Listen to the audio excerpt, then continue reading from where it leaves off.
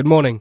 Cape Town police say a preliminary report indicates that 81-year-old Naspers executive Eric Wiese was stabbed to death at his home in Higgovale yesterday. Police spokesperson Andre Trout says this is subject to change as a post-mortem will be conducted to determine the exact cause of death.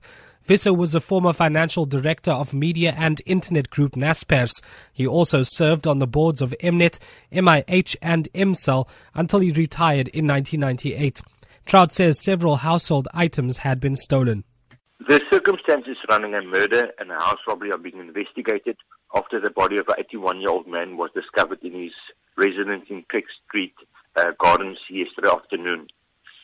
The victim was stabbed during an apparent house robbery. The suspect is yet to be arrested. Western Cape traffic officials have arrested 5 drunk drivers at roadblocks across the province. Provincial Traffic Chief Kenny Africa says more than 1,000 vehicles were stopped. He says more than 700 drivers were tested for alcohol. The highest reading recorded was a reading of 0.79 milligrams per 1,000 milliliters, and that was in Somerset West. We also arrested one person in Laingsburg for being in possession of false documentation, and in Vredenburg we arrested one speedster for doing excessively high speed on our roads. In Worcester we arrested one driver for reckless and negligent driving, and the total amount of fines that we issued was 159,000 rand.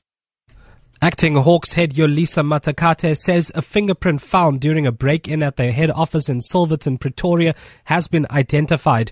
Matakate was testifying to Parliament's Police Committee on last month's break-in at the Directorate for Priority Crime Investigation, also known as the Hawks.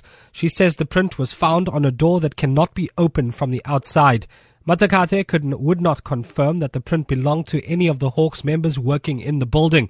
Police Minister Higgovale Mbalula has previously said that he believes the break-in was an inside job. And lastly, a new study indicates that by the end of the century, weather-related disasters could kill 150,000 people in Europe each year. European Commission scientists estimate that heat waves will cause 99% of all weather-related deaths on the continent. The BBC's Adina Campbell reports. This study looked at the impact of the 7 most dangerous types of weather-related events: heat waves, cold snaps, wildfires, droughts, riverine coastal floods and windstorms across the European Union. Scientists discovered rates of exposure to these disasters are projected to increase from 1 in 20 of the population at the start of the century to 2 in 3 people near its end.